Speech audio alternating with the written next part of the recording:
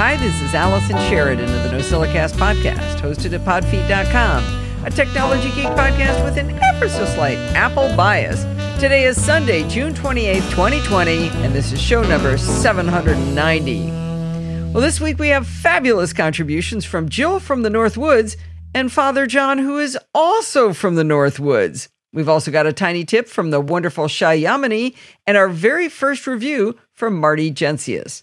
I actually got a fabulous review from Jonathan Scott, but with security bits this week, I have enough material, so I'm going to selfishly buy myself more time and use his review next week. I can't tell all the contributors enough how much I appreciate them stepping up and allowing me to have a little mini vacation with my family. Well, Chit Chat Across the Pond was programming by Stealth 99 of X. Our next installment will close out JavaScript, which means we will switch gears at exactly 100 episodes. Isn't that kind of cool? Anyway, this week Bart finished off object-oriented programming with JavaScript as an example language. We learned about the concept of inheritance, which allows us to create child or subclasses. This allows us to dramatically reduce or eliminate code duplication, which Bart says is called a bad smell. It was a very intuitive lesson, and oddly, it all made sense to me. We'll see whether I can ever use it.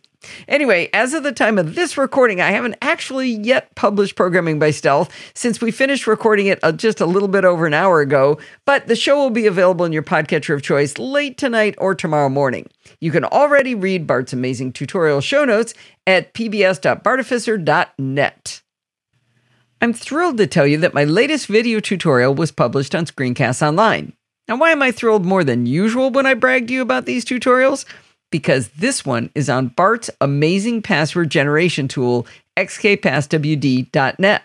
You may remember that I wrote up a blog post recently about using xkpasswd.net, and I told you all about it in the podcast too. Now you can learn it even better by following along as I demonstrate all of the options in Bart's fabulous tool for Screencast Online members. Screencast Online is a subscription service, but you can get a free trial to watch this video and all of the back catalog. Check out the preview at screencastonline.com and blame me if you realize how fabulous the service is and end up joining the Screencast Online community of members. All right, let's kick in with our listener reviews, and I'm going to sit back and just enjoy the show. Hi, this is Jill from the North Woods. As I mentioned before, I like hiking. My best friend loves bird watching. At some point, we realized these are really the same hobbies, as long as you bring binoculars and the right apps. Plus, if I ever get tired from my fast-walking friend, I can say, wait, I saw a bird. When we first got started, we really didn't know where to go to find birds or animals. We really didn't know what we were seeing once we did find something. But gathering the right sites and the right apps, we started becoming successful. If you're wondering, I see 100 birds a year near my home. The Cornell Lab of Ornithology is a website for science and ecology. It's a fantastic organization with the conservation of birds and habitat in mind. But they also help the hobbyist and amateur naturalist. You can buy and view webinars and learn a lot of information about birds. It also helps users create lists of birds that they see and track them over the years. My friend has been doing this for over a decade. They use these lists to track bird population, rare bird sightings, and migration. They also help the bird watchers in a lot of ways. From their website, on the Explore Birds option, you can look at maps and information about the birds themselves. I use their site when I'm looking for a specific bird I've always wanted to see.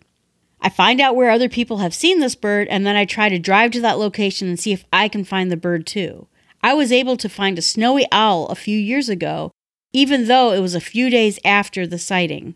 Snowy owl was sitting there on a pole, just like the person who saw them said it was there. So that was pretty neat. I also use their maps to find location with a lot of birds, and I plan visits and vacations from those locations. They do have apps of their own. eBird app is for creating those lists. It seems like there's a little bit of a confusion from the reviews about how to track location in the app, and the developer is trying very hard to explain how it works. They have another app called Merlin ID. It is not my favorite app in the world, but people seem to like it quite a bit. You can find out more information at their website, at eberg.org. eberg.org/explore is where you'll find the maps and the bird details, and that's where I usually spend my time looking for the birds and locations.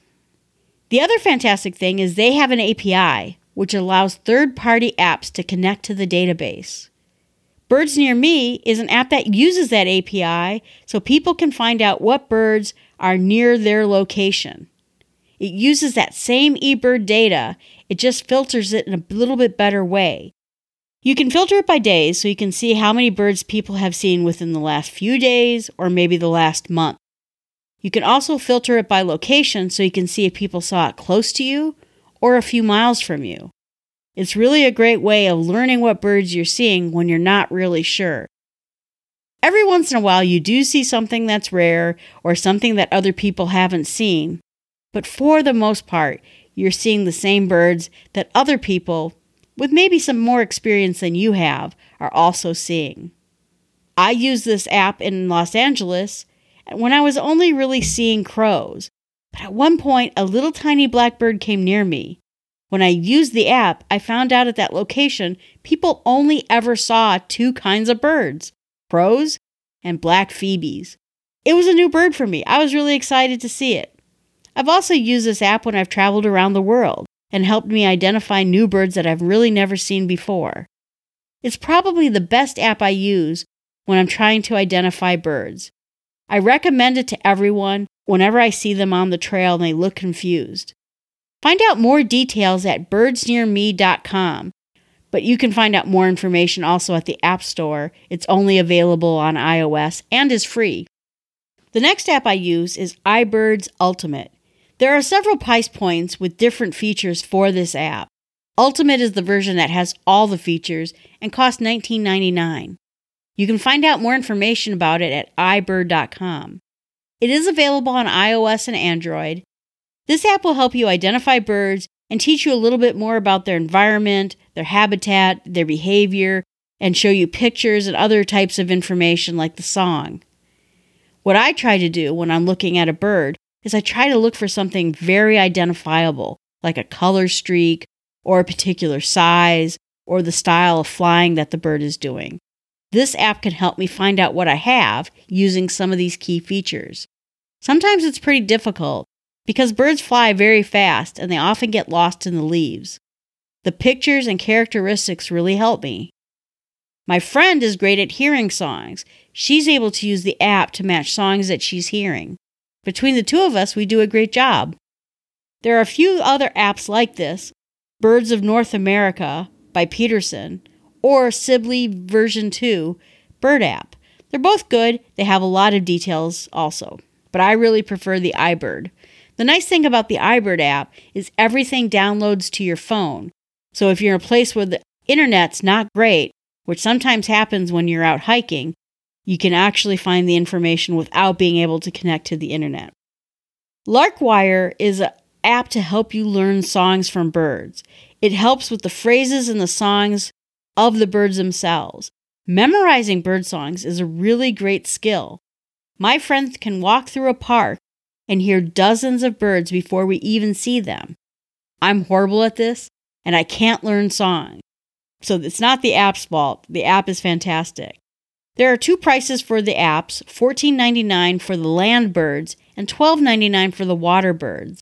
Larkwire is available on iOS or has a website so you can do this at home. Find out more information at larkwire.com. Sometimes you find a flower or a critter and you're really not sure what it is. For those items, iNaturalist website and app is really fantastic. And it really isn't just an app, it's a community. It's run by the California Academy of Science and the National Geographic Society. It allows you to upload pictures of whatever it is you've seen, and then the people crowdsource the identification. Once people pick out what they think it is, the site confirms the identity, and then you can find out exactly what it is you've seen. You can submit mammals, bugs, pretty much anything that's natural and living. You can also look at what other people have recorded. They also work with organizations like the Urban Canid organization that tracks fox and coyotes inside of cities. The responses are quick and accurate. I have done trees, weeds, butterflies, flowers, and mushrooms. I like to see what my neighbors find. And you can use it in the same way that people use eBird site. You can reverse engineer it and say, I've always wanted to see this particular kind of thing, a flower maybe, and then you can use it to go find that flower. They have another app called Seek, and that one doesn't track locations, but it also is there for identifying and helping you find other types of natural things that you want to see. It's really meant more for kids. These are available on iOS and Android. Find out more information at iNaturalist.org. Well, thanks again for letting me talk. I hope everyone is starting to get out there and see nature again and enjoy the beautiful weather of spring. Well, that was fantastic, Jill. There's so many times we're all looking around at stuff going, I wonder what that is, especially with birds. And, I got this review from Jill right around the time my daughter Lindsay was saying that there was this new bird hanging around their house, and she really wanted to be able to identify what it was. So she's going to be able to check out both of the bird identification tools that Jill mentioned. So this is going to be a lot of fun. Thank you so much, Jill. That was fantastic. Makes me want to go outside and play. Next up, we have the debut review, and I hope there will be many more, from Marty Gensius. It's been 12 weeks since I ventured away from my desktop computer, and through that whole time, my Apple Watch has sat neatly in its charger. Time, notifications, and text messages appear on my desktop, so why do I need to wear a watch? So when Wyze sent me notification of their Wyze Band, a watch, step counter, heart rate, sleep tracker, running tracker, weather, notifications, smart home controller, alarm, waterproof up to 50 meters, and built-in Alexa, all for $25. At that price, I was all about trying it out. I ordered it on release date from Wyze, and I had it in 4 days. Minimalist packaging, but I did notice that in the box was a I backed Wyze Band sticker, making me think this somehow was a part of a promotional run of the band. When I opened the product, I noticed that the clasp for the wristband was not the same as in the picture that I had seen. In the picture, it was a traditional watch loop buckle, but what I got was a hole and nub connector. Putting it on, the challenge with the nub connector was getting the band on my wrist tight enough for me to have a heart rate sensor touching my skin and being able to slip my fingers out from the band after latching it. I've since noticed that current sales of the band use the traditional watch buckle. The band allows for a range of wrists. I'm a big guy, and I took all but the last 2 holes on the buckle. My wife is petite, and she could barely get it on snugly with the smallest setting. To make sure you have a good contact, you have to tighten it on good, which at first seems a bit constraining, but later in the day I stopped noticing it on my wrist and it felt very natural and light. The Wyze Band uses the Wyze app that is used for all Wyze devices. It's easy to set up the band through the app by adding it as a new device and syncing it with your phone through Bluetooth. The Wyze Device app allows you to set the sequence of the apps in your watch and remove ones that you don't want. Then you can scroll through them by swiping up or swiping down. The device will roll through the apps you selected and roll back on the home page. The screen has a little bar at the bottom that acts as a home button. One tap and it reorients you to home. Or, if you're in an app submenu, will bring you back to the app scroll. A long double tap and you activate Alexa. The apps available are Weather, Activity, Shortcuts, which acts as your smart device control, Alarm Clock, Heart Rate, Find Your Device, that would be your phone, or in the case of your phone, finding your Wyze Band, Alexa Alerts, that's alarms and reminders, a running app, and notifications. You can move the order that they sequence on your swipes, or take them completely out if you're not going to use that app on your band. The AMOLED touchscreen looks great, albeit small, just under an inch tall and over 1/3 of an inch wide. It holds 286 pixels per inch. I was amazed by the crispness and color saturation in the screen. You can customize your home screen display from choices that the app has, as well as adding your own graphic background from your photos library. Some of the choices allow time as well as steps and date complications. One complaint I have is that most of the options have very small font, so with my older eyes, I want to stick to larger font options, and those options hold only time and no other complications. You can activate the device by tapping on the screen each time you want to use it, and there's also a raise wrist to activate setting. It's a bit sluggish compared to my Apple Watch response, and at first I was making big arm movements to activate it, but after a few days I got used to the necessary rhythm and timing to make it work. The Wyze Band communicates with the user through haptic touch and vibration when actions occur. There's no sound or buzz that comes from actions on the device. Alexa is built into the device with a dual microphone array, which helps with Alexa understanding you better, and I get better action from it than I do Siri at this point. Alexa responds to audio commands, and if asked a question, will respond by text responses. The device has stand reminders, which you can set for your range of hours if you wish to receive them, or you can simply turn them off completely. Notifications are set up to mirror what's on your connected device. I used them for the first couple of days and then shut them off because they became too distracting. Right now, I only have notifications set to my iMessages, which appear as text on the screen. You can set alarms on the device, which are soundless vibration alarms. I set them up to wake me in the morning and after naps, and I was able to wake me and not my wife, unlike the alarms she sets.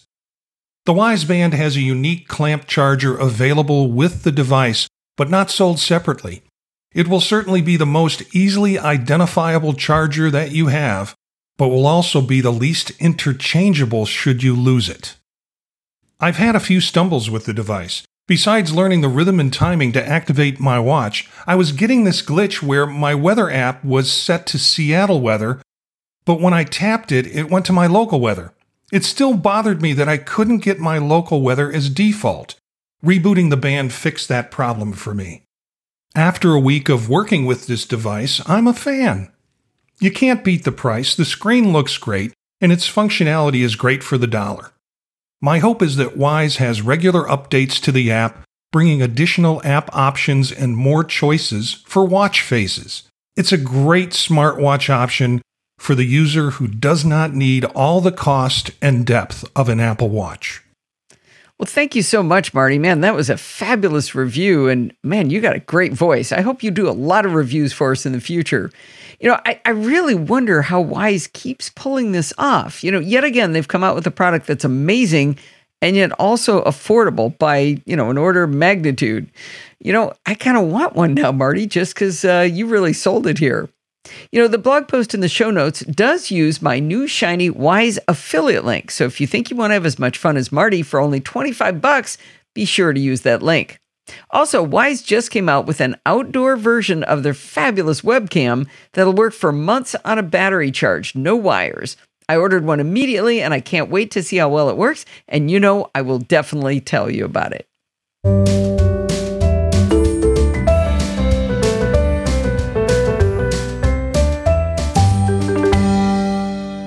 Hi everyone, Shai here in very sunny Las Vegas.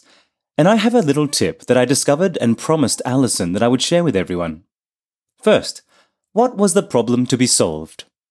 Well, a little while back, I was having dinner with Alison and Steve and mentioned that I came across an issue that I eventually found a solution for. A good friend of mine had just had her hard drive fail, and she lost all of her recent treasured photos. Her favorite and only photo she had of herself and her fiancé just after he proposed to her was set up as a contact photo on her iPhone. After a good conversation about creating backups, I wondered to myself how I might be able to save that image for her. Here is the solution I came up with in 12 quick steps. 1. Pull up the contact card in the Contacts application. 2. Hit the Edit button on the top right corner of the screen. 3. Hit the Edit button under the image. 4. Long press on the image until you see the Copy button appear. 5. hit copy and then open up your Notes application. 6. Create a new note by hitting the button in the bottom right corner. 7. Long press on the page until you see the Paste option appear. 8. Hit Paste, and this should copy the image into the document. You will also notice that this pastes the full-size image, not just what was zoomed in on in the Contacts app. 9. Hit Done in the top right corner. 10. Long press on the image until the Copy and Share option appears. 11. Hit Share. This should pull up a sliding tab from the bottom of the screen. You might need to slide it up a bit until you see the Save Image option. 12. Hit Save Image, and all the options should then disappear from the screen. Now go to your Photos app, and voila!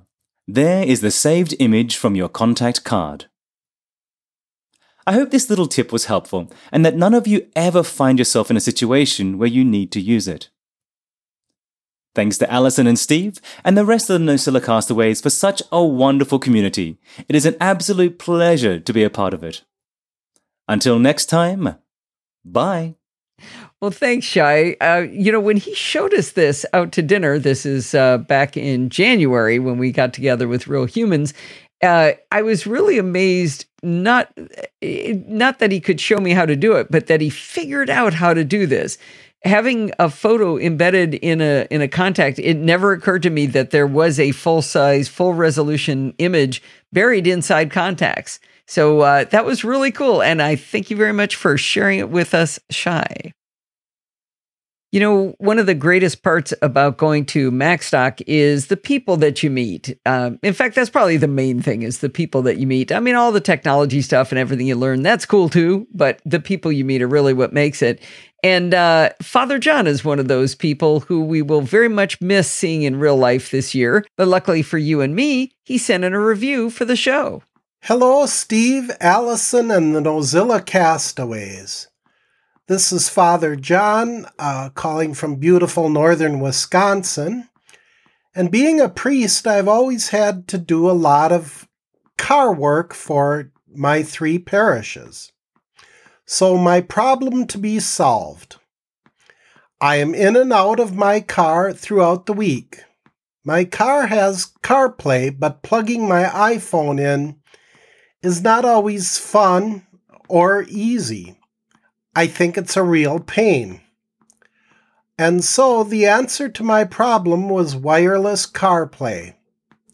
I really like my present car and I don't want to spend mega dollars on a new car with wireless CarPlay or gut my integrated audio system in my car. So what to do? Enter the CPlay 2 adapter. It's a small box about 3 inches by 1.5 inches by 1/2 inch with a 2.5 inch cord. Plugs into the USB of my car that my normal iPhone would plug into. In about a minute's worth of installation, I have wireless CarPlay. Now I keep my iPhone in my pocket, get into the car, start the car, and within 10 to 15 seconds, I hear the wonderful voice of Alice Sheridan and many others proclaiming their wisdom, as well as having navigation and the rest of CarPlay without touching my iPhone. It's wonderful.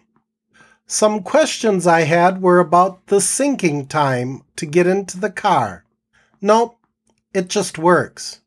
How does it work? The adapter has Wi-Fi and Bluetooth hardware.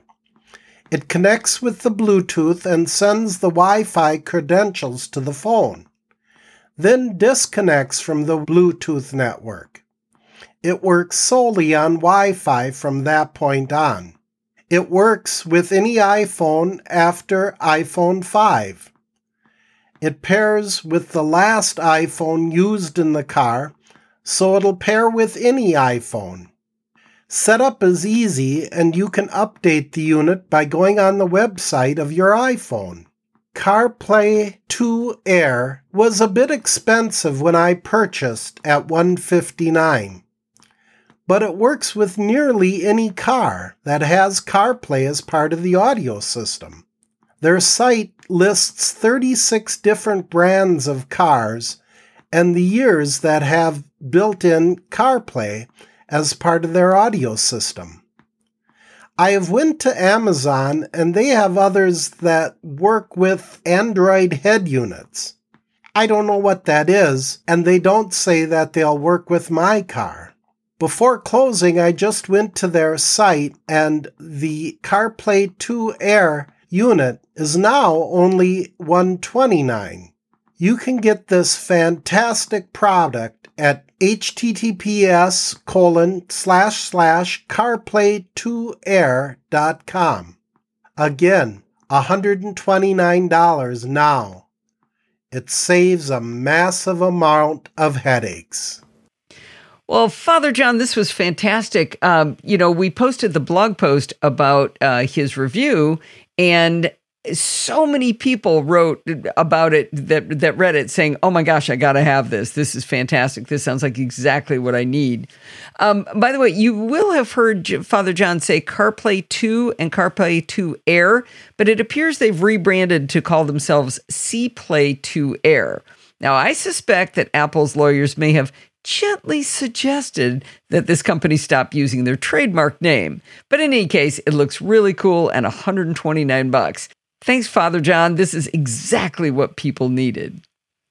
I talk a lot about how supporting the Podfeet podcast via Patreon helps defray the costs of creating the shows. But there's another way you can go and accomplish the same goal. Christoph Trusch from Germany has chosen to put a reminder into his calendar to make a quarterly donation via PayPal. It comes in like clockwork, and it's very generous, and it makes him happy to do it this way rather than a more traditional subscription method. If you'd rather go the PayPal route, go to podfeet.com/PayPal and choose an amount that's right for you and your family to help support the show. All currencies are accepted.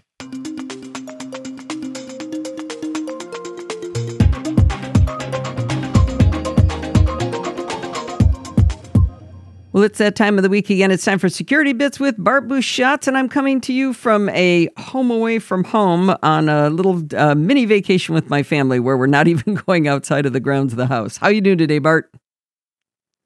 I'm doing fine, having just been rained on for the third time today. I'm mildly cranky, but I'll get over it. Oh, I won't tell you how Not made of salt, won't melt. And I won't tell you how we've been in the pool for 6 days now. Okay. Well, you're wet, if that's any consolation. All right. Well, let's kick in, shall we? Yeah, so starting off with the follow-up section, which is going to be bigger for the next couple of months, let's face it, because we have lots of these long, ongoing stories. The Zoom saga is the first place we'll revisit. The on-again, off-again, you may not have end-to-end encryption. We appear to be back to on-again.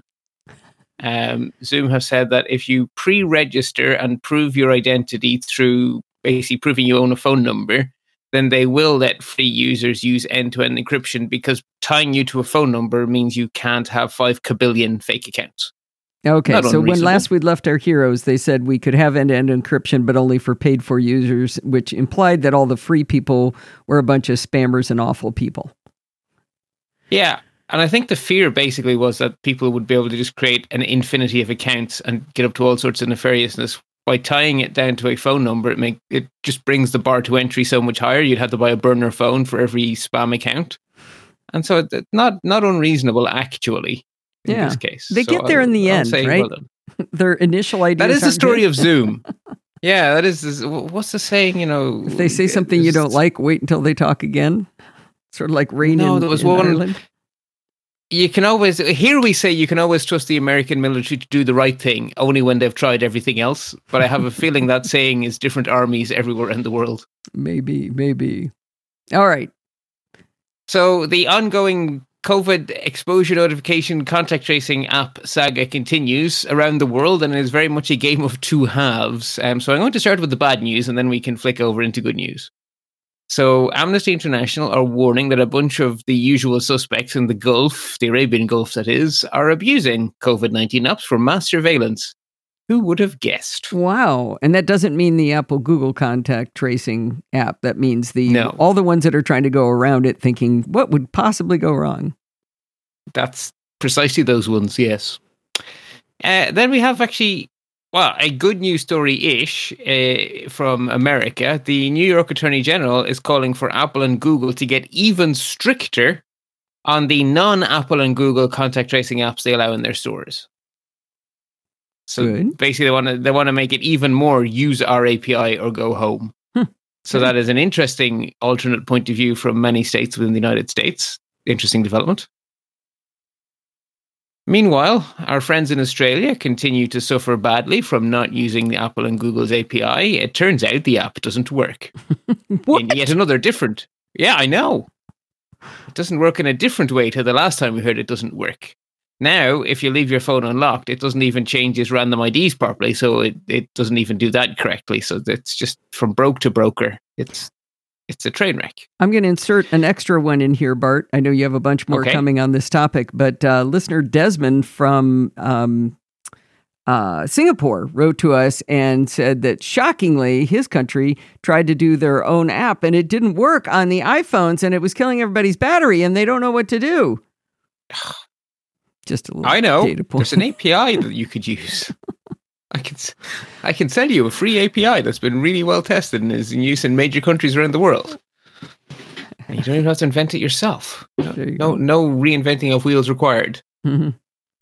The confusion in the UK continues, but I think if I am interpreting the weird incoherence coming from the British government correctly, I believe they are now en route to doing it right eventually, having tried all else first. So their goal now appears to be a little bit more realistic, that they want to have a working app before the winter.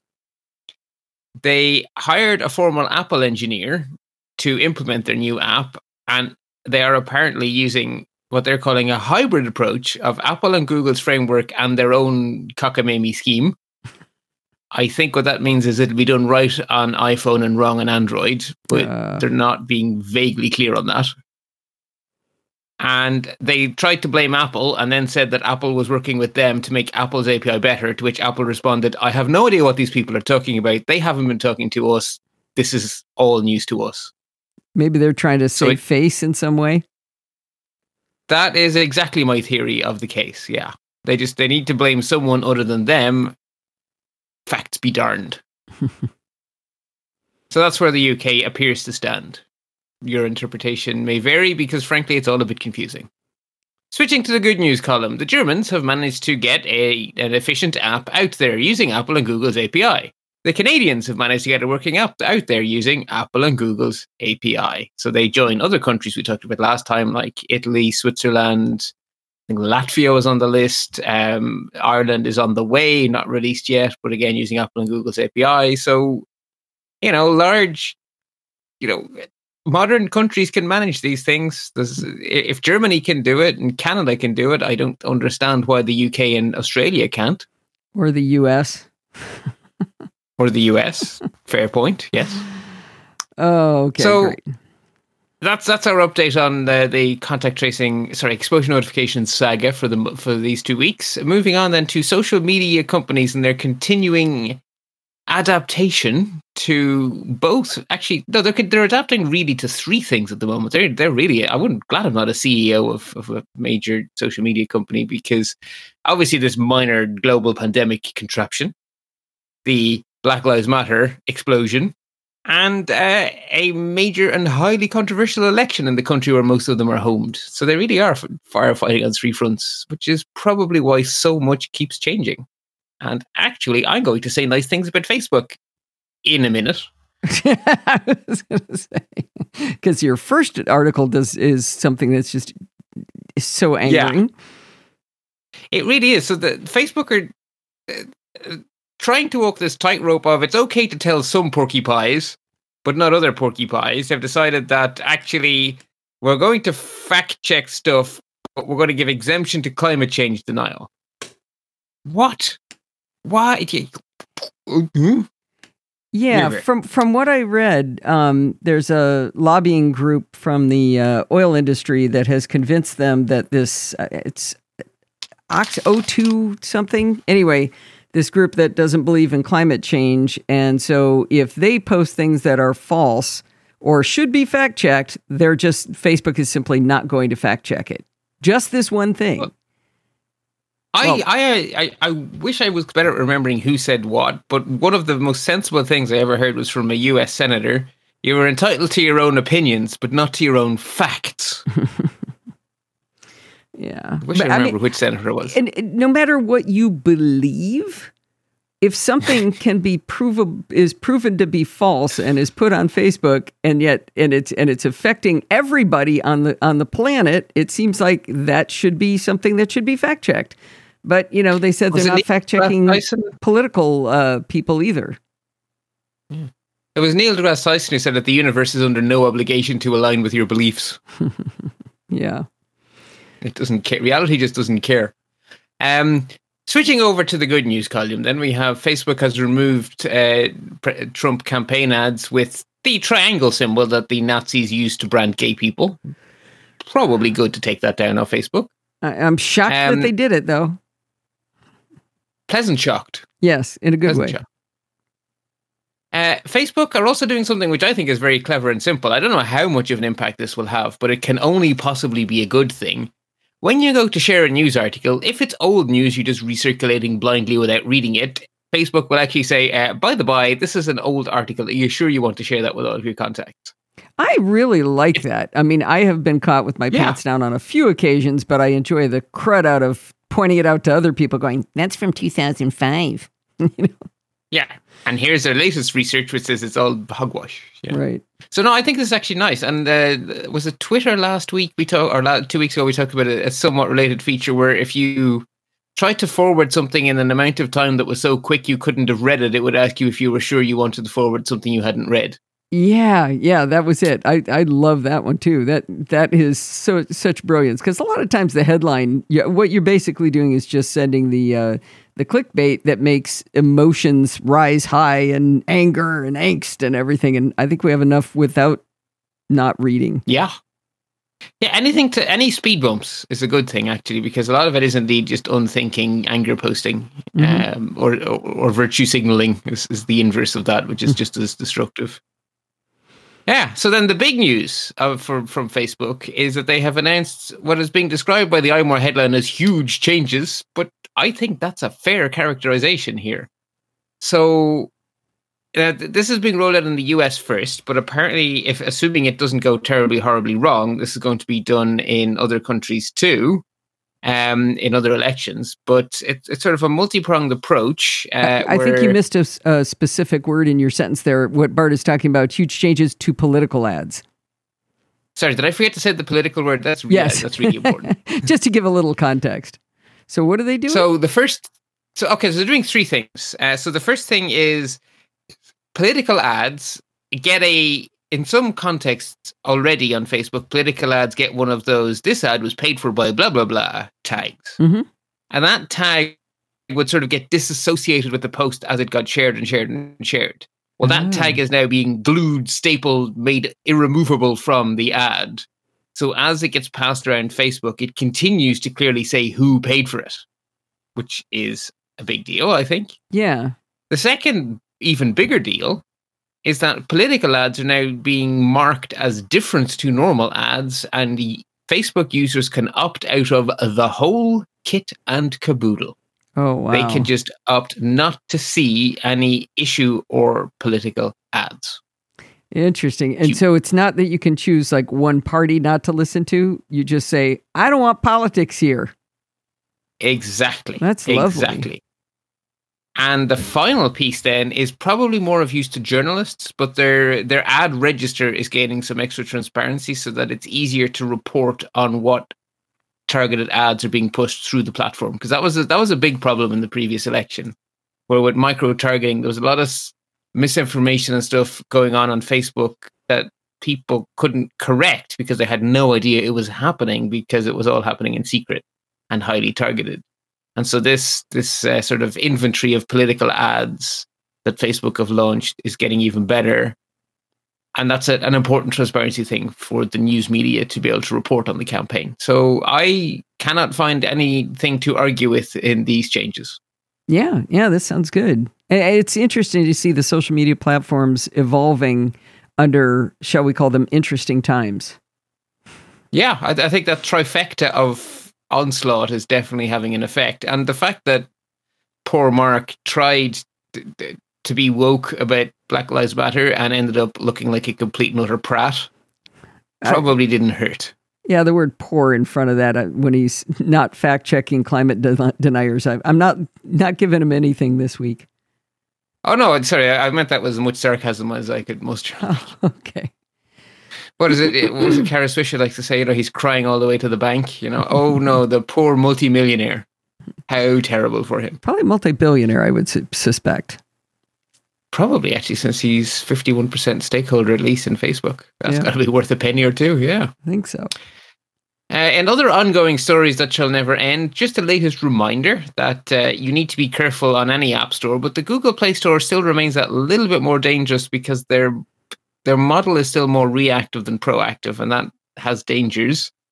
So a whole bunch more fraud apps were removed from the Google Play Store with millions of downloads, the usual stuff.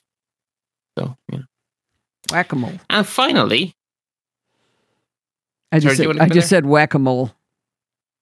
Yeah, to some extent. And it's more difficult to whack the moles when you let them...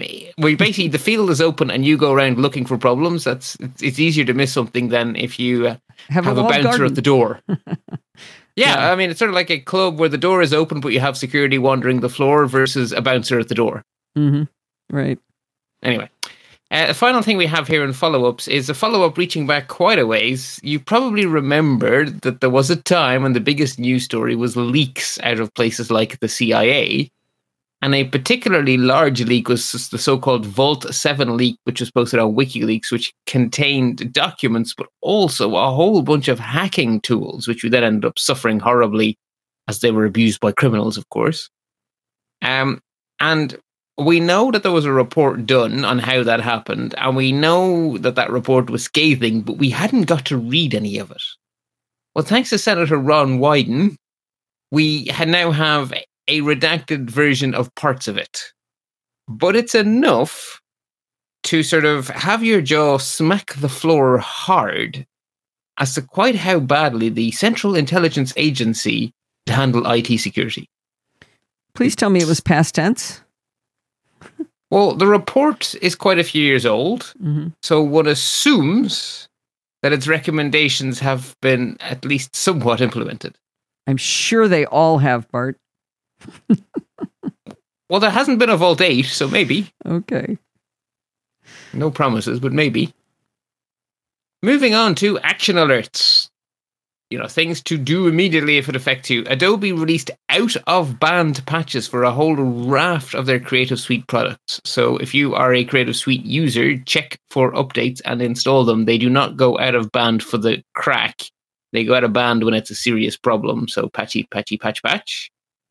NVIDIA have patched a fairly serious vulnerability in their Windows and Linux driver, and because drivers are in the kernel, it's always a particularly dangerous place to have bugs because kernel code runs at a really high privilege. So patch. Now, is that the kind of patch you have to do as a firmware update, probably? No, it's a driver, so it shouldn't be firmware. Oh, okay. It's a kernel driver, so it should be pretty software. All right, good. I mean, there is obviously firmware on your graphics card, but in this case, it's a bug in the driver rather than in the firmware. Oh, okay. All right. And then if you were a Windows user and you applied this month's Patch Tuesday updates like a good Windows user, well done. You may have been impacted by an issue. I don't know quite how widespread it is, but given how many million people use Windows, even a 1% problem affects a lot of people. Anyway, a whole bunch of people couldn't print anymore after they patched Windows. So Microsoft have released an out-of-band fix for the hardware half of the problem because people had trouble with soft printers, as in printer drivers that print to PDF rather than to paper. Oh. And they're still broken. Oh. or some of them are still broken for some people. It's not that no one can print a PDF, it's that some people, basically, whenever they try, PrintSpool.exe crashes, which means they don't get their PDF. But not others. It's all a bit mixed up. Anyway, the USB people are back in business, apparently. So if you have a USB printer that had stopped working after you fixed your Windows, patch, and you should be able to print again. Although I was thinking of the environment, maybe print that. Yeah, right. I was going to make a smart aleck crack about the fact that nobody prints anymore. Maybe it took them a long time to notice this bug, but if it was affecting soft print to PDF, which last I checked was not built into Windows, but my last I checked is very, very old, so I don't know. I mean, it sounds like maybe you have to have an app to do that, and those apps need to be updated in some way. Well, I think the apps themselves were working before the Windows software update, and they should work again after the Windows software update. But I think there's a bug somewhere that, I think basically the OS has introduced a bug. I think the APIs that drivers are calling are fine. It's just that the code behind the APIs is broke at the moment. Okay. Worthy warnings. Brian Krebs on Krebs on Security made a post outlining a really good point. So, a new tactic that is now being deployed by the bad guys is that when they break into someone's account using, say, reused usernames and passwords from breach number 5 kabillion this week, if they log in and find that two-factor authentication is not enabled, they will enable it and very, very, very successfully lock you out of your own account. So any service you have an account on that supports two-factor auth, you should enable it, because otherwise someone else could, and then you are just completely hosed. I have to confess, there are a couple of mine that I've just been going like, ugh. Well, I like actually that 1Password tells me when I'm on a site that could do two-factor, but I haven't enabled it. And it's like, oh, thank you, 1Password. I shall take care of that. Yeah, but those are the ones I've been going, ugh. Some of them are too hard. As long as it's not SMS-based, I'm happy to do it. As long as it's OTP-based, I'm happy to do it, because 1Password is just so good at dealing with OTPs. Right. It's the SMS ones that make me just, ugh. Yeah. Dear PayPal, if you would please allow anything but bloody SMS for your Irish users anytime soon, that would be great. Thank you. Anyway, notable news. So this is a story which was on the verges of being a deep dive, but I've decided I really couldn't be bothered. Let's just jump to the bottom line, right? If you buy a device that connects to your network, it has to be from a company that will continue to give you software updates. And if at any point in time they stop giving you software updates, you take the device and you place it in the nearest trash can. And if you live your life that way, you're probably fine from all of these types of bugs, which we're going to get more and more and more and more of. So with that out of the way, millions and millions of hardware devices, IoT devices, and routers even, have a bit of a problem, because a whole bunch of the vendors, rather than writing their own TCP/IP stack, and frankly, they shouldn't be writing their own because that's a good way to make bugs. Anyway, rather than writing their own, they purchased a stack from a company. Unfortunately, that company hadn't bothered updating their code since like the late 90s, and there's been a bug in there ever since. Oh no. Rather a bad bug that basically means remote code execution with zero user interaction. About as bad as it gets, really. Yeah. So there's 19 separate CVE numbers for this suite of bugs. It's not like, so they wrote this TCP/IP stack pretty badly. It's not just a bug with 19 separate vulnerability numbers. For some reason, they called it Ripple 20. So there must have been a 20th bug at some point in this thing's career that's been merged into another one or something. The original library has actually been patched. And that means that anyone whose devices are affected and are getting software updates will get an update from their vendor. So the provider has patched the library, and it's now up to every vendor of the hardware to patch their use of the library. And then for all the users of those devices to actually install the patch provided by the vendor. So again, if all of your stuff is getting regular software updates, you should be fine here. But if it's not, this is the kind of bug that's very likely to affect you. There's a link in the show notes to the Security Researchers website. They have a table of vendors, which they have broken into 3 areas: and not affected, i.e. known good, confirmed, which is not a positive thing, that means known bad. And pending means we're still trying to figure it out. And as of recording, there are an awful lot of names in the pending box and not that many names in the confirmed box and not that many names in the not affected box. But this is actually just preliminary release. They're promising to give much more information after they deliver a presentation, presumably remotely, at Black Hat. So confirmed is confirmed to have the bug? And yes, confirmed unpatched? Vulnerable. Okay. So under status pending... it means you then have to check the vendor. So it basically means that if you have a device from this vendor, you now have to go to the vendor. Okay. One of them is Intel. One of them is Cisco. Oh, yeah, there's big names in here. And under status pending, the first name is Apple. Lockheed Martin. If Apple are affected, I would imagine the most likely place would be the airport routers. And Apple actually have been patching those even in the last couple of months. Right. You would think that would be so if they are affected, easier. I would expect we would get. And they're in the pending, so they may not be affected. So we'll have to wait and see. So in the light this is very much breaking news category, though, at the very top, it says the affected library exists in industrial devices, power grids, medical devices, let's see, transportation, oil and gas, aviation, government, national security sectors, and also IoT. Yeah, basically, I'm not sure it's the IoT if it connects to the network, if it connects to the network and it's not a traditional PC, it's probably potentially affected. So this is in the category of we can't do anything about it other than, well, like you say, if we're not getting security updates. How do you notice that you're not getting security updates, though? I think it's a case that you need to be with a vendor that's actively supporting their products. Yeah. And so as stuff goes out of support, as it ages out, I think if you stick in the sort of the more well-watered areas of the IoT world, like the stuff that's HomeKit compatible, you're going to be on much more firm ground. Yeah. It should be as well maintained as your smartphone, basically. Yeah, I'm just trying to think. I got a smart smoke detector, the Nest, the Google Nest when it came out, but I can't remember the last time I saw an update on that app. Because it's one of those things they're that probably just auto-updating themselves, right? They may be, but I don't know that, is what I'm saying. True, but they would be the kind of company where I think it would be scandalous if they were not keeping their firmwares up to date. Yeah, we're probably good.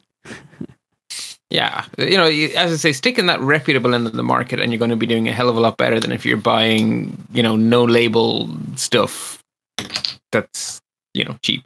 And you have wonderful people like Wise who manage to be cheap and do a good job of actually updating their devices, which is, hey, that's kind of utopian. Yeah. So that's, I always admire when you get to advertise their stuff because you get to do it without any sort of, caveats. It's like, oh yeah, these guys are really responsive. They update their stuff to deal with security problems. Oh yeah, and they're not expensive. Right. Yeah, I don't know how they do that. They just seem to be nice people. Yeah, but I don't understand how they do this stuff for the price they're doing. We had a review this week of the Wise Band by Marty, and it's $25, and it does like 95% of what an Apple Watch can do. I don't understand it. Yeah, I've been listening to your stuff on the thermometers and stuff. Yeah, they didn't buy. They're resellers of the thermometer, so that one doesn't really quite count. They did a bunch of stuff for the health problems. They're selling masks and all kinds of things. Yeah. Oh, that's good of them, actually. Yeah.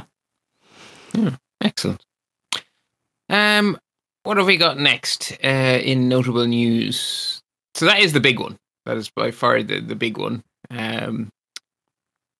Next up, I don't know if it has a snowball's chance in where of passing, but Senate Republicans have proposed a law banning end-to-end encryption. No beating about the bush. The thing does exactly what it says in the tin. They just want to ban end-to-end encryption. No. Stop it.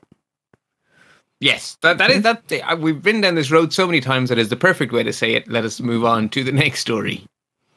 BlueLeaks is now the latest of these leaky sites, and this one is exposing files from hundreds of police departments in the US. So that is, again, part of the Black Lives Matter response to police brutality. Finally, then we switch to the good news column here. The US government have announced plans to require HTTPS for all .gov websites. About bloody time, but hey, good, I'll take it. Sorry, that's like in the wait, what? That wasn't already a rule? Okay, then. I know. Okay, Anyway, look, better. we're going to the right place in the Pat end. them on We're their getting there little in the pumpkin end. heads. Also in the good news column, Intel have released technical details, and I think Naked Security said that it was a 385-page document. So really quite high on the technical, of 2 new security features that they are adding into their chips. They're extremely cool, and they're basically designed to work around a lot of the common ways in which bugs become exploits. So what you'd like to happen is that buggy code causes a program to crash harmlessly, and what you don't want to happen is that buggy code causes a program to execute arbitrary code. And they've added 2 new hardware protections to stop the latter from happening when the inevitable bug introduced by human error occurs. So the first one is called Shadow Stack, which is just super cool. The stack is used to manage basically where the flow of control goes within a computer. And the software stack can be manipulated by code, but Intel are implementing a hardware mirror. And if at any point the software one goes out of sync with the hardware one, it means that the software one was manipulated inappropriately, and then the OS can simply gracefully kill the process because it's quite obviously been tampered with. Oh. And then the other thing is something called indirect branch tracking, which basically kills the most common way of defeating address space layout randomization and the no execute bit. So this is just 2 really powerful hardware protections to neuter some of the most common ways in which malware work. So with Shadow Stack, it doesn't kill the processor or anything like that. It just kills its own process. Well, I think the OS is basically, my understanding of how all of these things work is, right, the operating system is in direct communication with the hardware, right? It's sort of the operating system sits between the software and the hardware. That's its sort of job. And I think it'll be up to the operating system to decide what to do, but the hardware will basically say, auga, auga, wrong, and then it will step in. Or it may simply raise an exception and tell the OS, yeah, you asked me to do that. Computer says no. It'll do one of those 2 things. I'd like that to be what comes up on screen. Computer says no.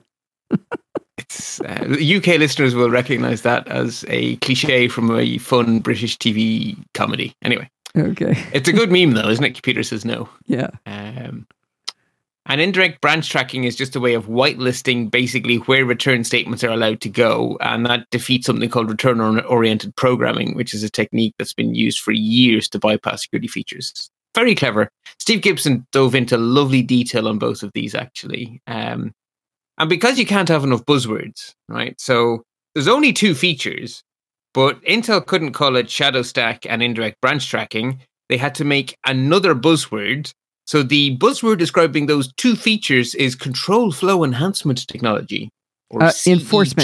Enforcement technology, you wrote. That's the one. Yes, okay. Control flow enforcement technology, which they are branding as CET. So the brand name to look out for on your shiny new CPUs in a year or 2 will be CET. And that's these hardware anti-malware protections. You know, Bart, this is asking for speculation on a topic you haven't had an opportunity to research. Oh, yay! You know how much I love that. Yes, it is one of your favorite things I like to do. With Apple moving to Apple Silicon, I'm wondering, are we going to be avoiding some of the long-term effects of the problems that Intel has had, and quite possibly introducing new ones, of course, but some of the features that we've been watching forever, we'd get away from those? Yes. But yes. Intel's architecture has been more affected by these kind of things because Intel has really been struggling. So the reason Intel is so vulnerable to these vulnerabilities, that wasn't well phrased. You can tell I didn't prepare. The reason Apple are moving away is actually because Intel have been struggling. So historically the way things worked is that Intel would make the hardware better 1 year and then optimize in that design the next year, and then make the hardware better and then optimize. It was a tick-tock cycle. And so you went to ever smaller nanometer scales, which meant ever more efficiency, ever less heat, ever more speed. And Intel have just been failing to deliver. They just cannot get it to work. And so their clock has been going tick, tock, tock, tock, tock, tock, tock, tock. And the ARM-based architectures have been continuing to tick-tock just fine. So Apple is making things far more efficiently. And so to get around all of that talking, Intel have been doing everything they can to make their CPUs appear to be fast. And one way to do that is just to throw more cores at the problem. Just, 2 core, 8 core, 16 core, 32 core. Well, it's faster, right? And the other way is to keep adding in caching and to keep adding in speculative execution. And all of these optimizations are what's been leaking data through side channels and causing this entire suite of vulnerabilities we've been dealing with for the last 2 years. It's because they can't get the processors to go fast the normal way. That they're coming up with all of these cockamamie schemes that are backfiring. Okay. And Apple are having no trouble executing at teeny tiny nanometers because they bought a chip company and they licensed the ARM architecture, and you take the experts in designing chips and an amazing architecture, and you put the two together and you get it fabricated by good, competent people, and you get really fast, impressive chips that are much simpler because, in fact, they're even just simple at their heart because Intel is built around the concept that you want the CPU to be able to do complex tasks for you in a single step. So there's actually low-level machine language instructions, single instructions to say to an Intel chip, do this fancy piece of encryption. Whereas the ARM architecture is the opposite.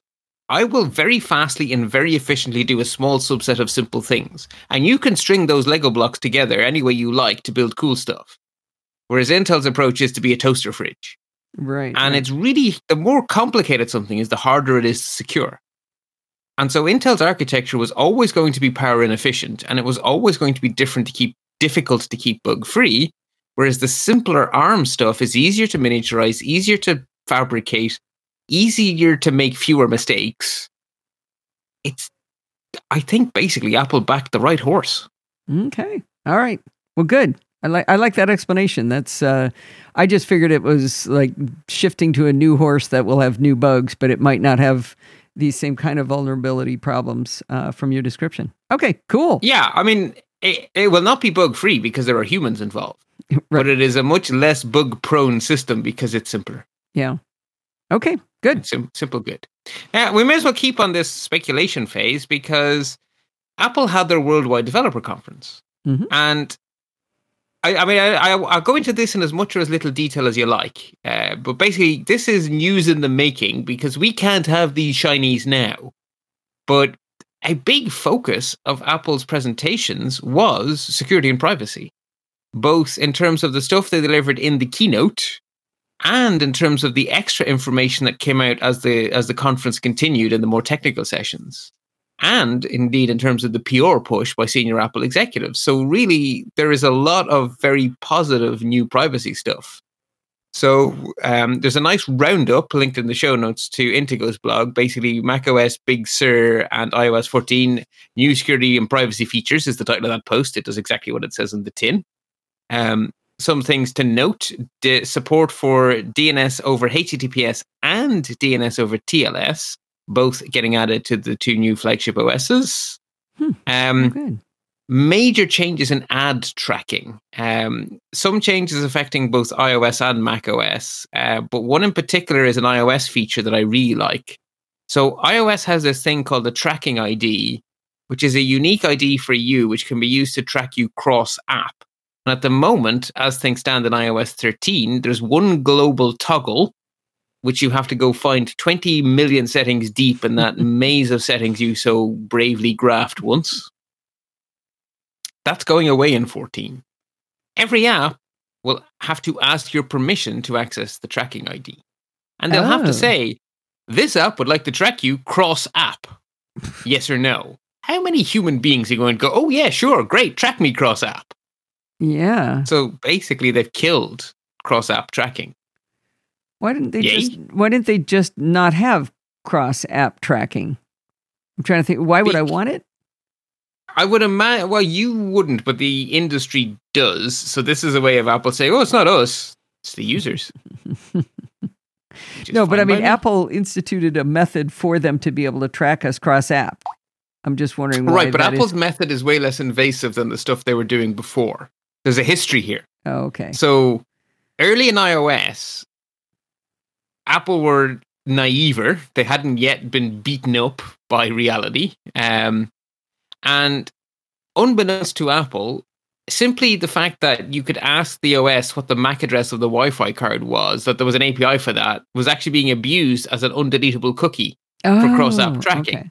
Okay.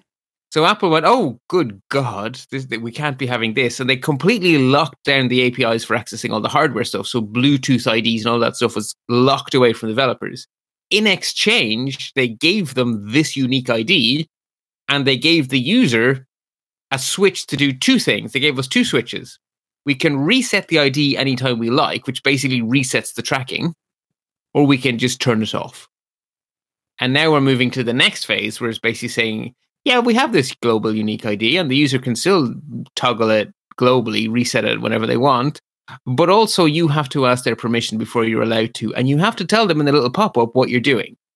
No more hiding in the shadows. You have to be honest. And I imagine that will have quite a dramatic effect. Yeah. Interesting. Okay, cool.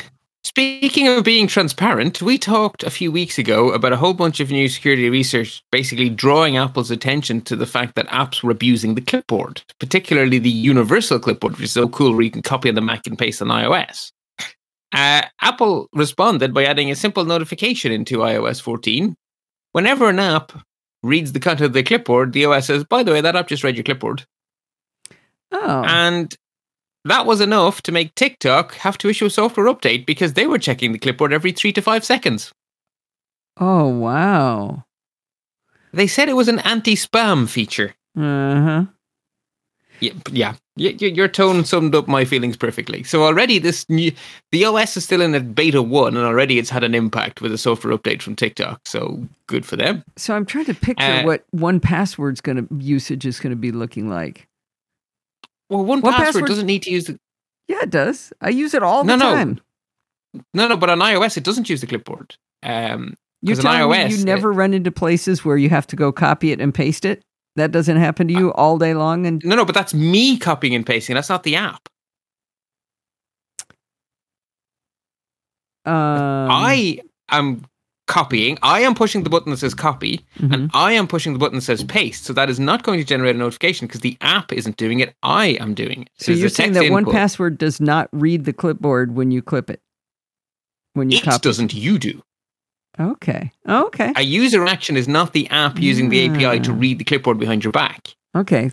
I wonder what about third-party keyboards are probably really bad about this. I was going to say, we won't be speculating for long. Yeah. We'll see. We'll know. Another lovely a simple but lovely feature. So at the moment, when an app asks for access to our photographs, we have a sledgehammer to deal with this. Yes or no? They can see all of my photographs or none of my photographs. Wouldn't it be nice to be able to say you can have these 4? Yeah. Now you can. iOS 14 has the third option, select photographs, and you basically get the photo picker and you go that one, and that one.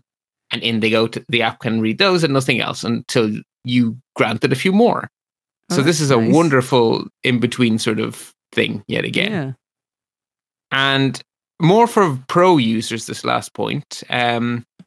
But if you have an encrypted external drive and you plug it into your iPad, the Files app will now be able to deal with that and give you a text box to put your encryption password into so you can mount the encrypted drive on both iOS 14 and iPadOS 14.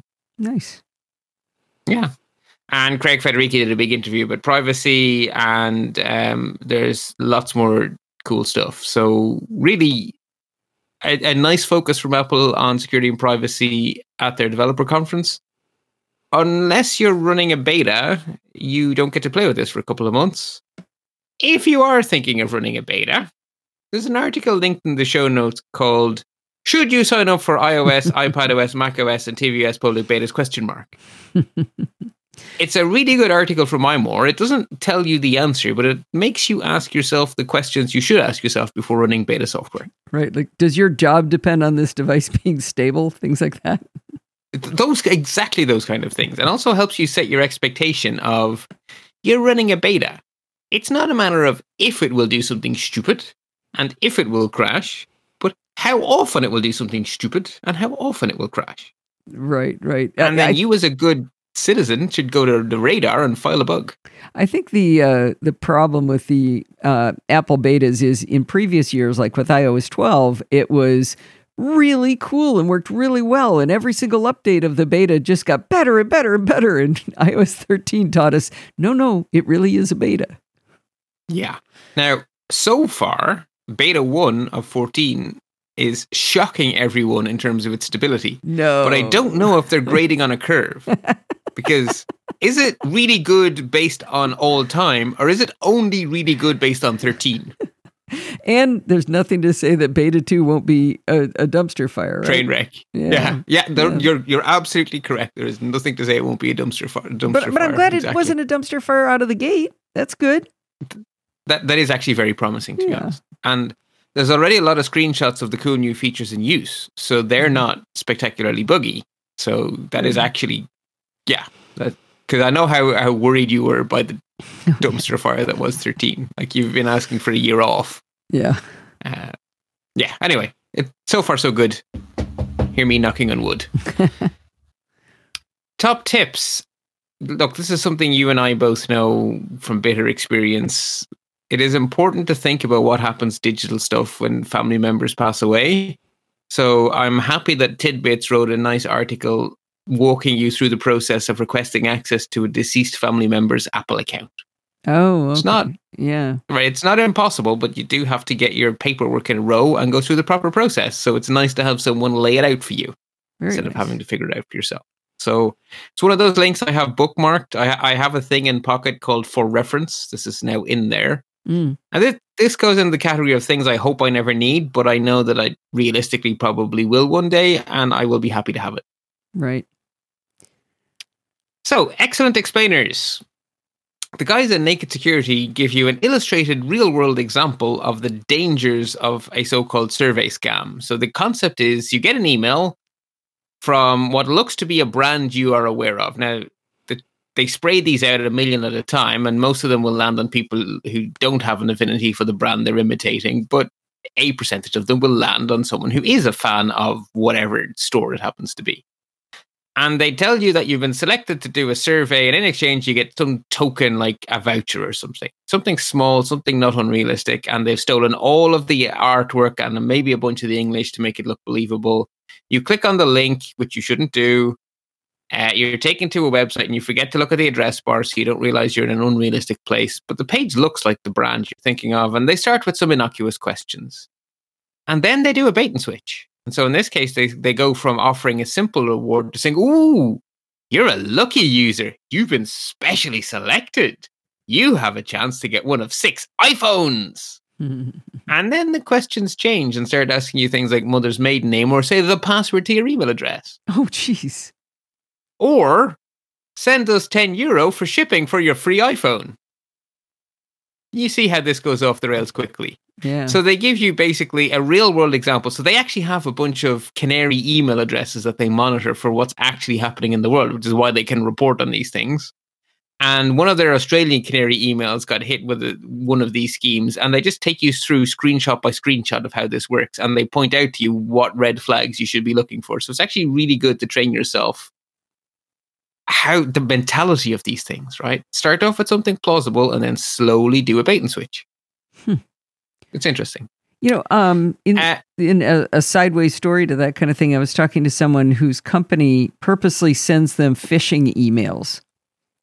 Yes, and this is quite common. I had never heard of this before, and they said that if you click on a link in one of them, more than one, as soon as you hit 2, a letter goes to your boss.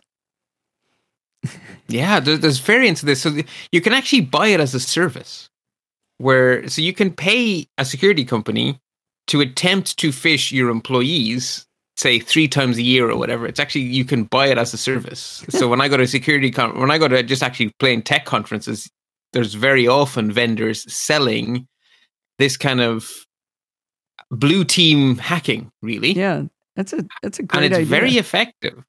This person got caught once, and they said, "You can bet I will never click a link in anything ever again because I don't want that letter to my boss." Exactly. And usually what they're selling is a suite of products. So the first thing they'll do is they'll come in and do an awareness training session with your employees and sort of forearm them. And they will then assume that a vast majority of people will be gone in one ear and out the other. And then they'll do a few attacks and see what happens. And very often it's the managers who come out of it looking worst. Anyway, no, it's great. It's a very good thing to do, and it's quite common. And a lot of them have, the well-implemented ones have those kind of things where you get away with it once and you get sent an automated help link or something. And the hope is that's enough to get you to go, ooh, I see. But if you get caught twice, then usually there's a consequence that's more serious, like emailing your boss or whatever. Yeah. It's a good approach. Another excellent explainer is one to listen to. There is a wonderful new podcast. No, sorry. There is a wonderful podcast I have newly discovered called Shortwave. It's never longer than about 15 minutes or so, but it is every weekday from NPR. It's a science topic, but science quite broadly interpreted. And one of the days this week, they looked into why did IBM, Amazon, and someone else who's eludes me at the moment stop selling facial recognition technology. Google did originally, right? Because Google had maybe that was the third one. I know there were big names involved. I think it was. Like, why? Why is this an issue? And it's 14 minutes and 43 seconds of memory. So it's about a 15-minute episode. Very, very few ads. And they just explain to you the problems with it and why this is actually something you should care about. It's just really well done. And I would suggest scrolling through their back episodes for topics you're interested in, because so far, 100% of episodes I've listened to have been really well done, really well produced, short, to the point, accurate, interesting, and fun, which is quite impressive. In terms of interesting insights then, if you work in the corporate world, I am sorry to say that Naked Security are reporting on a new trend. The cybercriminals have found a new way to part corporations from their money through fraudulent means. So we've heard of the concept of sex extortion, where you either pretend to or actually enable people's webcams and get some compromising images. Well, now there's something called breach extortion. So not only do you deploy traditional crypto malware, where you deprive people access of their data and make them pay you a ransom to give you back the data that was theirs originally, you also exfiltrate the data back to your own servers as the bad guy, and then extort them with it, saying, if you don't pay us, not only will you not get it back, but we'll publish it. So we will make you a big data breach. Yikes. Yeah, so even more reason to do all of the security best practice to train your staff on how to spot phishing by paying someone to phish them innocently so they get practice. Right. All of those things, because this is yet another way that real companies are being parted with hard-earned money. And then I have another audio recommendation. This one is different to the previous one. So the previous one, short, fun, interesting. This is also interesting, but it's not short and it's not fun. So the BBC have a series called The Real Story, which is in-depth, technical. I believe the colloquial term in the US is wonk. This is one for policy wonks. Oh, okay. And the topic that they tackled last weekend in their 50-minute show is this the internet we always wanted?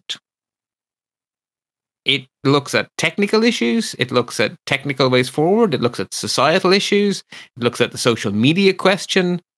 Broad-ranging, well-informed experts, different points of view, having a reasoned discussion and not shouting at each other. Oh, that's nice. It's nice, but it's not exciting. It's not hip. It's not fun. It doesn't have a soundtrack. It's wonky, but it is extremely high quality. Oh, neat. So if that's okay, then I would definitely recommend that episode. And then finally, a story in the Just Because It's Cool segment. There have been all sorts of techniques for attempting to eavesdrop on people remotely without the need to sneak equipment in, right? I mean, the easiest, I guess, the simplest way to eavesdrop is sneak a microphone with a transmitter into the place you want to eavesdrop and then listen to the signal. But that's harder and harder and harder to do. So there were techniques in the past where if there was a balloon in the room, and if you could get line of sight to that balloon and you had an infrared laser, you could point a laser dot onto the balloon. And as people in the room spoke, their voices would wiggle the balloon teeny tiny amounts, and your laser beam would jiggle a bit, and you could pick that up remotely with a camera and you turn the balloon into a microphone. But that involved you sneaking balloons. A balloon into... Yeah. It involved you sneaking a balloon in and you proactively shining a laser in, which if you're doing that to a high value target, they may be looking out for lasers being pointed at them. So some researchers in Israel wondered, is there something else in many rooms that would just be there and that we wouldn't need to shine a laser on? And they realized that the answer is light bulbs. So they literally had a light bulb moment. So if you have a direct line of sight of a light bulb and a high enough resolution camera in terms of time and in terms of accuracy of light recording, the teeny tiny vibrations of sound waves hitting the light bulb will cause the light to jiggle. And if you can pick up the jiggle of the light, you can reverse engineer the sound wave. The light bulb is a microwave. Sorry, not as a microphone. There is one very simple defense against this. It's called a lampshade. But if there's a bare light bulb, this works. It's really cool science. I don't know how much sleep the CIA will be losing over this in real life. As I say, lampshades may become compulsory. But I thought it was really cool science. That's really funny. And finally, I have a palette cleanser that has nothing to do with security or technology. Well, it has something to do with technology, but different, older technology. One of the things I always wish I knew more about is typefaces.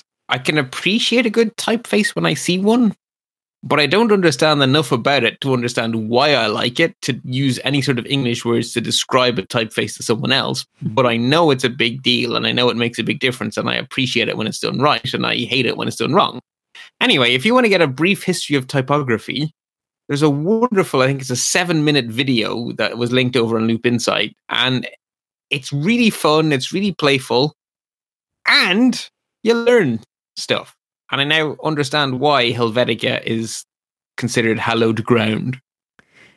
I'd be curious to watch this because it sure seems like it's an opinion. But this isn't giving you opinion. This is explaining the history of typefaces. And when you see the history, you'll understand that some fonts change the world and some fonts are just Me Too fonts. Okay, but it's not about why we like one over the other? No, it's about how they've changed and what drove those changes. So basically, it started off imitating handwriting. The first typefaces were just like a scribe would write because, well, that's always the case, right? With new technology, the first radio programs were basically stories read out loud. The first TV shows were radio plays with a camera. When we get a new technology, we do the old thing in a new way, and then we realize that there's better ways to do the new thing. And so the oldest typefaces were very handwriting-like. And then people realized that they're actually quite hard to read, and so they morphed and changed over time. And so Baskerville will be a seminal font in the process. And then as we got to more modern times, the serifs were lopped off and the shapes were simplified. And so an earth-shattering font in terms of how different it was to everything came before was Futura, where instead of it being flowing shapes, it was geometric shapes. And Gill Sans followed on from that. And then Helvetica comes into the screen. So I really learned a lot. And I suddenly understood that there are some fonts that are different. They're like the Ford Model T of fonts. Huh. You know, they're the ones that made a sea change and then everyone else followed. You know, from smartphone to from dumb phone to iPhone sort of changes. And they happen in fonts too. I really loved it. I say 7 minutes. I learned so much. It was fun. That does sound like fun. And that's a video, so you actually get to see it too, right? You get to see it. And it's also not just do you see all the fonts, which is really helpful. And when people are, describing what a serif is, it's much easier to see. It's also very playfully created. You see some hands manipulating cutouts of things over a board. And every time that font is replaced, you see the hand come in and just wipe everything away. You have a clean sheet and the next one gets put out. It's really nicely done. I like that kind of stuff. Well, this was good, even though we didn't have any real deep dive. Well, I guess we had one there, but no, we didn't even have a deep dive. But we had lots of little dives that were pretty interesting, I think. Yeah, it was a fun show. So, and the news gods were kind because I was a bit pressed for time because we're recording a day early, and I was afraid I'd open my RSS reader and find chaos. And no, it was fine.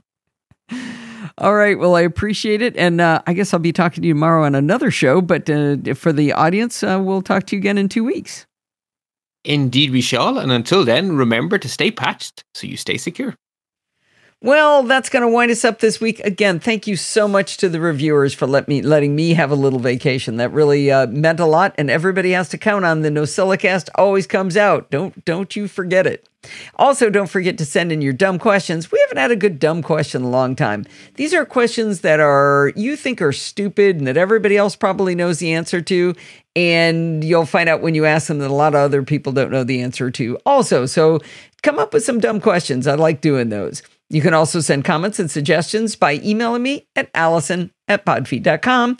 And if you want to follow me on Twitter, I'm @podfeet. Remember, everything good starts with podfeet.com. You want to use Patreon to support the show? podfeet.com/Patreon. Want to use PayPal like Christoph did? podfeet.com/PayPal. Want to join our Slack community where you can talk to Bart and people about programming and security bits and all kinds of just silly things too? Join our Slack at podfeet.com/Slack. And if you want to join our Facebook community, that's podfeet.com/Facebook. And if you want to join in the fun of the live show, head on over to podfeet.com/live on Sunday nights at 5 p.m. Pacific time and join the friendly and enthusiastic NosillaCastaways. Thanks for listening and stay subscribed.